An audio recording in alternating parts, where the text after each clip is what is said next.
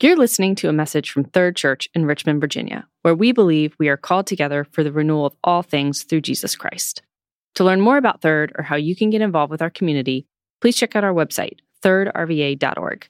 That's THIRDRVA.org. Thanks for listening. Join me in the hearing of God's word. Daniel chapter 6, verses 1 through 10 and 16 through 24. It pleased Darius to appoint 120 satraps to rule throughout the kingdom, with 3 administrators over them, one of whom was Daniel. The satraps were made accountable to them so that the king might not suffer loss. Now Daniel so distinguished himself among the administrators and the satraps by his exceptional qualities that the king planned to set him over the whole kingdom. At this, the administrators and the satraps tried to find grounds for charges against Daniel in his conduct of government affairs, but they were unable to do so. They could find no corruption in him because he was trustworthy and neither corrupt nor negligent. Finally, these men said, "We will never find any basis for charges against this man Daniel unless it has something to do with the law of his God." So the administrators and the satraps went as a group to the king and said, "Oh, King Darius, live forever. The royal administrators, prefects, satraps, advisors, and governors have all agreed that the king should issue an edict and enforce the decree that anyone who prays to any god or man during the next 30 days, except to you, O king, shall be thrown into the lion's den. Now, O king, issue the decree and put it in writing so that it cannot be altered in accordance with the laws of the Medes and Persians, which cannot be repealed." So King Darius put the decree in writing. Now, when Daniel learned that the decree had been published, he went home to his upstairs room where the windows opened toward Jerusalem. 3 times a day, he got down on his knees and prayed, giving thanks to his God, just as he had done before. So the king gave the order, and they brought Daniel and threw him into the lion's den. The king said to Daniel, "May your God, whom you serve continually, rescue you." A stone was brought and placed over the mouth of the den, and the king sealed it with his own signet ring and with the rings of his nobles, so that Daniel's situation might not be changed. Then the king returned to his palace and spent the night without eating and without any entertainment being brought to him, and he could not sleep. At the first light of dawn, the king got up and hurried to the lion's den. When he came near the den, he called to Daniel in an anguished voice, "Daniel, servant of the living God, has your God, whom you serve continually, been able to rescue you from the lions?" Daniel answered, "O king, live forever. My God sent his angel, and he shut the mouths of the lions. They have not hurt me, because I was found innocent in his sight. Nor have I ever done any wrong before you, O king." The king was overjoyed and gave orders to lift Daniel out of the den. And when Daniel was lifted from the den, no wound was found on him, because he had trusted in his God. At the king's command, the men who had falsely accused Daniel were brought in and thrown into the lion's den, along with their wives and children. And before they reached the floor of the den, the lions overpowered them and crushed all of their bones. This is the word of the Lord. Let's pray together.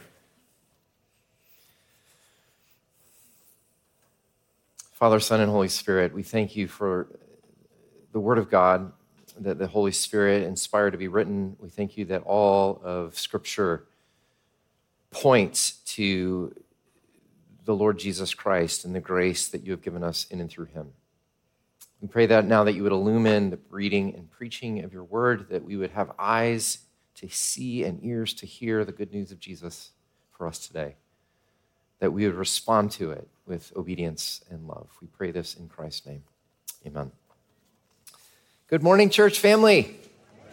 So great to see you guys here on this first Sunday in August. If you're visiting, want to especially welcome you. I'm Corey. I'm the senior pastor here at Third, and we're really grateful that you're here with us. We've been in this study this summer. Each week, we're looking at maybe a classic Old Testament that even if you never grew up in church, you probably have heard bits and pieces of these stories before. And what we're doing is we're looking at how these stories almost serve like signposts along a trail. They're pointing to something. They're not just entertaining stories or stories telling us how to be good, but they're stories that are pointing to the great big story in the Bible, which is the story about how God loves us and has rescued the world and rescued us through his son, Jesus Christ. So how do these little stories in the Old Testament point to the big story of the Bible? That's really what we're asking this summer. So today we get to this great story of Daniel that maybe you kids have heard before about Daniel in the lion's den, and just want to give you a little bit of context about this story. So this story takes place in the time of Israel that was called the exile or the Babylonian captivity. So for many years, the Israelites had kings like King David and King Solomon, and there were many more kings, and most of the kings actually were pretty terrible. And they led the people into idolatry, and the people turned away from God again and again. And so because of this, God allowed his people to be taken over by their enemies, and the worst of those enemies were called the Babylonians. So the Babylonians attacked Israel, they attacked Jerusalem, they ransacked the temple, they destroyed all of the sacred parts of the people of Israel. They killed, they desecrated, and they dragged many, many Israelites into Babylon to make them captives and slaves. It was a terrible, dark, and horrible season in the life of Israel. Now, what the book of Daniel is about, it's telling the stories about 4 of these young men that were brought as captives to Babylon. Daniel and his 3 friends, actually, mostly we know them by their Babylonian names, Shadrach, Meshach, and Abednego, or as their good friends called them, Shadrach and Benny. That's what we'll call them today. And these 4 guys are conscripted into the Babylonian government. This is often what the Babylonians did. This was actually kind of a ruthless way for them to take out their enemies. Instead of just killing everybody, what they would do is they would take the best and brightest of their enemies and they would conscript them to be completely assimilated into Babylonian culture, thus eradicating any potential threat of revolt.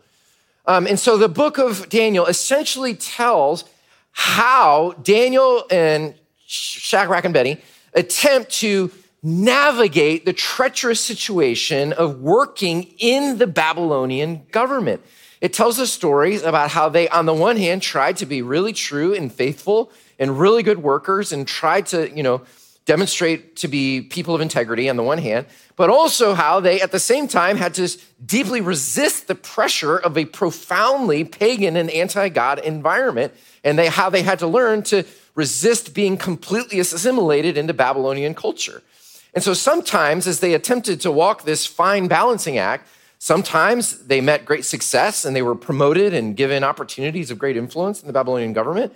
And other times, their resistance to the Babylonian culture got them into really, really big trouble.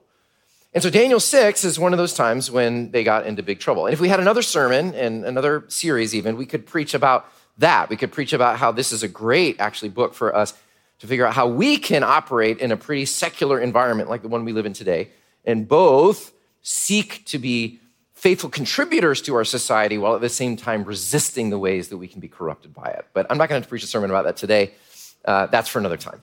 Okay, so Daniel 6. What happens in Daniel 6? Okay, so Daniel has been working now in Babylon for many, many years. In fact, get this, all you octogenarians out there. Daniel's about 80 at this point, so let's hear it for octogenarians. They're heroes too. We got some in the house. Oh, Jerry, you're 90. No, you're past it. So Daniel's like 80 at this point. He's been working, just think about that. He's been working in a pagan, foreign, Babylonian environment his entire adult life. I don't even know if he remembers what it was like to be a boy in Israel. And he's actually served under 3 kings. So first Nebuchadnezzar, then Belshazzar, and then at some point Babylonia was taken over by the Persians. And so at this point, he's actually serving under a Persian king named Darius the Mede. So Darius decides that he wants to have like a group of people that he can put in charge of his government. So he creates this position called satraps. So there's 120 of these guys. And then he puts 3 senior administrators to oversee the satraps. And one of those 3 administrators is our boy, Daniel. And so Daniel is operating with these 2 other guys, and Daniel does such a good job, and he's such a person of great character, and he has so much integrity, and he works so hard, and he does his work so well that Darius is like, this dude's the best. I'm going to put him in charge of everything. Well, the other satraps get word of this, the other 2 administrators get word of this, and they're like, over our dead body. We don't want that foreigner Daniel serving us. We hate that guy. And so they try to find everything they can to get Daniel in trouble. They look for any sort of corruption, any way that they can like trap him in some way, but they can't find anything. There's no corruption, nothing he's done. He's never done anything wrong, no missteps. They can't even find like an impetuous tweet or a really unfortunate photo he took in college at a frat party or anything. I mean, they can't find anything on this guy. He's clean. And so they say, well, the only way we're going to get this guy is if it has something to do with the law of his God, because if there's one thing we know about Daniel, is that he will never do anything to be unfaithful to his God. So they go behind Daniel's back and they go to King Darius and they say, oh, great king, you are so wonderful and we have such a great idea. We think that what you should do is have an edict that for the next 30 days, no one should pray to anyone or any God except for you because of your supreme awesomeness. And the king's like, yeah, sounds like a great idea. Let's put it into law. And so, of course, when Daniel hears about this, what do you suppose he does? He ignores it because he's like, that's dumb. That's a dumb law. And so he goes into his room. He doesn't even bother to close the windows. I'm like, dude, at least close the windows. But he doesn't even close the windows. And he gets down on his knees, just like before, 3 times a day to thank God and to praise his God and to pray to his God. And of course, the satrap posse is ready. They have mic'd up the room. They've got like secret cameras and spies. They got the whole thing recorded. And they say, aha, we got you. And they take the evidence and they run to King Darius and they say, oh, king, is it not true that you established an edict that if anyone prays to anyone and any God except for you, they will be thrown into the den of lions? Oh, yes, he said, I am the king. I am the supreme one. I did say that. Well, do you know who ignored your law and has ignored your supremacy? No. Who? Daniel, Daniel. We tell you what, Daniel. No. Yes, he did. And Darius can't believe it. Oh my gosh, this is like his best guy. His best leader, the guy that he was gonna put in charge of like the whole kingdom. No, not Daniel. And he tries to do everything he can to get out of it. He looks for every loophole, but in the end, he knows he just has to follow through in his word because if he doesn't, nobody will respect his great awesomeness anymore.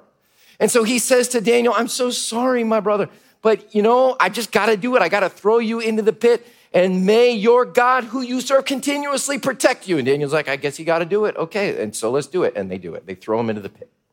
Now, kids, I really don't think that we have really grasped the terror of this situation, right? We've heard this story so many times. We see like little felt lions on the Sunday school boards. But listen, the Persians were brutal. I mean, they were known for the brutality of their forms of execution. What they would do is they would dig a pit under the ground.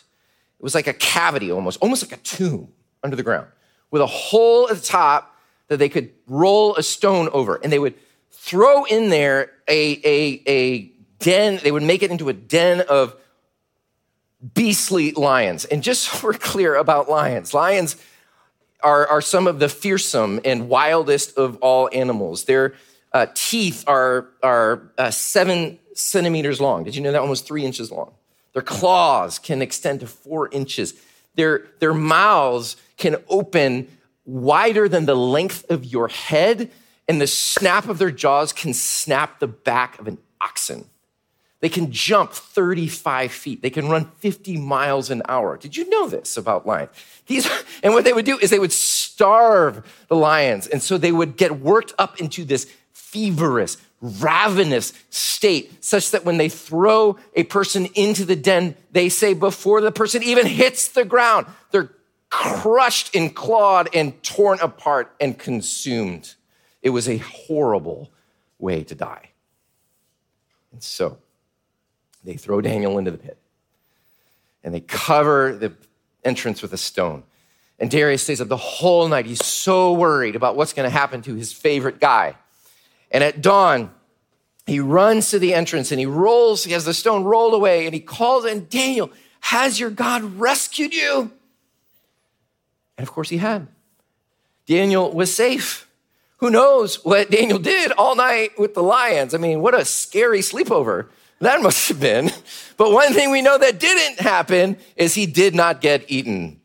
And so they pulled Daniel up without a scratch And Darius was so overjoyed and so angry with the men that framed Daniel that he threw them and all their families into the pit instead. And verse 24 says that before they even reached the floor, the lions overpowered them and crushed them and ate them for breakfast.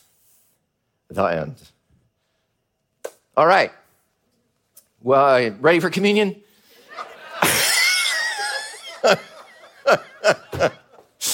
Okay, no, so seriously, that's a great story, but what does that story have to do with Jesus? I mean, that's what we're asking in this series, right? What are these great stories in the Old Testament that are so, interesting and inspiring? I mean, how do they point us to the great big story of the gospel? That's really the question. If you grew up in church and you heard this story in Sunday school, you might have heard something like this, hey kids, the moral of the story is, and no judgment if you ever told a kid this. I'm not trying to throw shade on you. The moral of the story is, if you are good and you trust God like Daniel, then God will take care of you too. So be courageous and be good, and God will take care of you. Now that's what I would call the moralistic approach to this story. And frankly, I'll just be honest, that approach, I think, has messed up a lot of people. And you might be a person who has been messed up by the moralistic religious approach of many Christians. That is certainly not the message of the Bible, and it is not the message of Christianity. And I want you to know that if you have been hurt by a moralistic religious approach to Christianity, I'm sorry, and that it was not the good news of Jesus that you heard. There are plenty of people who have lived really good lives and people who have trusted God and who have been thrown to lions, and it didn't work out for them. And their hopes were dashed, and their bones were crushed, and their lives were even taken away. And if that's the way you want to read this story, then I'm telling you, you are setting yourself up for failure and disappointment and disillusionment. So if that's not the way we're supposed to read this story, then what is the right way to read this story? Well, remember what we've been saying almost every week. The Bible is mainly a book not about you and what you're supposed to do for God. The Bible is mainly a book about God and what God has done for you. So what does this story say about God and what God has done for us? Well, two simple things as we come to this table. First, I think that this story tells us that one day God will shut the mouths of all the lions. One day, God will shut the mouths of all the lions. The lions are not just an irrelevant accessory in this story. Throughout the Bible, especially in the Psalms, roaring lions represent all that threatens us as humans, everything that's wrong with the world, all the chaos and the danger and the potential suffering and sorrow in the world that comes against us. And so Psalm 7, the psalmist says, "O Lord, save and deliver me from all who pursue me, or they will tear me like a lion and rip me to pieces with no one to rescue me." Psalm 57:4, the psalmist likens the lions to his enemies. He says, "I am in the midst of lions. I am forced to dwell among ravenous beasts, men whose teeth are spears and arrows, whose tongues are sharp swords." Y'all, I mean, goodness, the Bible is, this book is not this book that paints life as some moralistic cakewalk. I mean, the Bible is very realistic about how hard it is to be a human person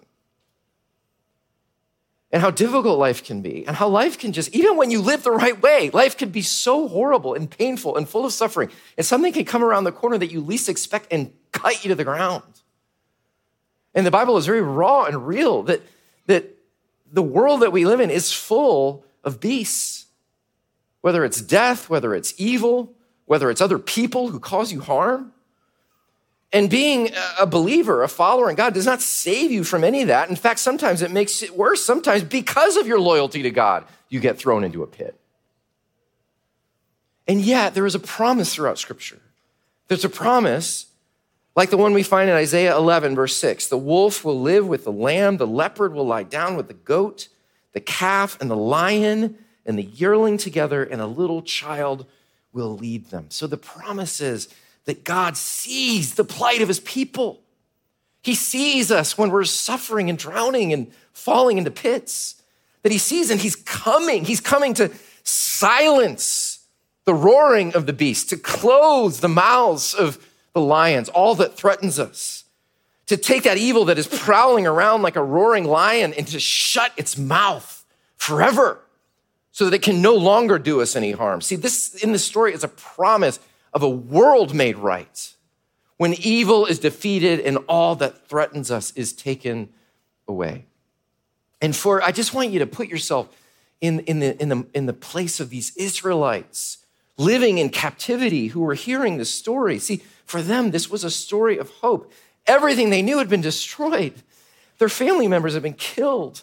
Their temple had been desecrated. They've been dragged and are now living as captives in a foreign land. They're sad. They're scared. They don't know when they're going to get home again. And they're probably wondering if God even loves them and if God is even there at all. They probably feel like they're living in a den of lions. And so for people like that who are scared and losing hope, do you see what a story like this could mean to them? Or what about the early Christians in the first 2 centuries who saw their leaders literally thrown to lions in the Colosseum in Rome? Do you see what a story like this could have meant to them? Or what about a little boy or a girl who's kidnapped from their families in rural India and trafficked into brothel or brick factories? Do you think that a little child like that could look at this story and find some hope? Or some Ukrainian Christians driven from their home, chasing for hope as they run from the violent rampage of a madman. You see, what this story ultimately says is that when you are in the midst of lions, God sees you and God knows you and is with you. And in the end, God will shut the mouths of the beasts that threaten you. He will come to save. So that's the first promise that I want you to hear today, friends. You may find yourself in what feels like a lion's den. I don't know. Maybe it's something that you're dealing with at work. I know a lot of you might feel that way about what's going on in your family or with one of your kids or in your home, in your marriage. Maybe it's something that's happening in your own body. But this story speaks of hope, that God knows, God sees, and God is coming for you. He will shut the mouths of the beasts that threaten you. And you may say, well, I'm not really experiencing that yet, but it's because the story hasn't finished yet. To paraphrase John Lennon, everything will be okay in the end. And if it's not okay yet, it's not the end. The promise is that God will quiet and shut the mouths of the beasts, and he will bring us into peace. So that's the first promise here. God will one day shut the mouths. And the second promise here is that God himself is the one who saves us from the lions. I want to be clear, this story is not about how good Daniel is, though he is a good person. But this story is not about Daniel's goodness. It is about how faithful God is. Daniel doesn't shut the mouths of the lions. Are we clear on that? Who shuts the mouths of the lions? God does. Thank you, little ones. Daniel himself says it. He says in verse 22, my God sent his angel and he shut the mouths of the lions. Now, presumably, this is the same angel. If you go back in chapter 3 and you look at the story when Shadrach and Benny were thrown into the furnace and Nebuchadnezzar looked in to see if they had been burned up. And what does he see? He says, not 3, but 4 guys are walking around in the furnace. And he said the 4th one, verse 25 of chapter 3, is like a son of the gods. Now, we can't know for sure who this angel is that shows up in the furnace, that shows up in the den of lions. But many Christian interpreters have seen this person as the pre-incarnate Son of God, the incarnate God himself in Jesus Christ come into the pit with his people. And of course, we know that for sure, but certainly this figure is pointing to that. Because we know if the biblical story that there is someone who is the Son of the God, who gets thrown into the tomb, deep into the pit, and has the stone rolled over it, and he gets thrown into the furnace, the fiery furnace of the judgment of justice of God. And yet this one gets thrown in, and he is not rescued. This one gets thrown in, and he is not pulled up unscathed. In fact, Psalm 22, which Jesus quotes from the cross, says this, my God, why have you forsaken me? I cry out day and night, but you do not answer. Roaring lions, tearing their prey, open wide their mouths. against me. Those very words were on the lips of Jesus. And so this story doesn't just promise that one day God will shut the mouths of the lions, but it shows us how God does that. And he does it by facing the lions for us. That Jesus Christ went into the ultimate furnace, the ultimate den of lions, not just to face heat and claws, but to actually endure the fiery justice of God against us, to be swallowed up and ripped to pieces by the beast that threatened us, the devil and death and evil itself. He's faced all of this on our behalf. And does that mean that because Jesus did this for us, that we'll never have any problems, or we don't ever have to be scared, or we'll never be afraid? No, of course it doesn't mean that. But here's what it does mean. It means that Jesus has faced the ultimate beasts on our behalf. He paid the ultimate debt on our behalf. The ultimate death has been destroyed. The most fearsome terror against us has been silenced. And now, because of Jesus, because he faced this for us, nothing, neither death, nor life, nor angels, nor demons, nor the present, nor the future, nor any powers, nor anything that could ever terrorize us can ever separate us from the love of God in Christ Jesus. Because he did this for us, we are safe and secure forever in the love of God. And so we can say, like the great words of the hymn, the Prince of Darkness grim, we tremble not for him. His rage we can endure, for lo, his doom is sure. One little word will fell him. So friends, as we come to the table today, I want to invite you to claim this promise of hope, that here at this table, we're looking back and we're looking forward. We're looking back to the one who endured the beast for us, who was consumed for us, who ultimately went into the pit on our behalf. And that's what we celebrate at this table, that Jesus gave his body and blood that we might be rescued. And so we look back and we also look forward. We look forward to the day when the beast will be silenced. And this table anticipates the great feast of the Lamb, when all will be well and creation will be healed and everything that threatens us will finally be put to rest. So let's pray that the Lord fills us with that great hope as we come to his grace today. Let's pray. Our Father, we are indeed so grateful that every story points to the great story of Jesus and his great work on our behalf. And as we come to the table this morning, would you fill our hearts with hope? May we celebrate and receive the good news that Jesus has faced the terrors of the night for us, that he has not just faced down the beasts, but been willingly consumed by them, that we might be forever free. And I pray that you would give us hope today, that as we anticipate all that is against us, we would know that Jesus is for us, and that a day is coming when all of the raging terrors of the world will be silenced. We pray all this in the name of Christ. Amen.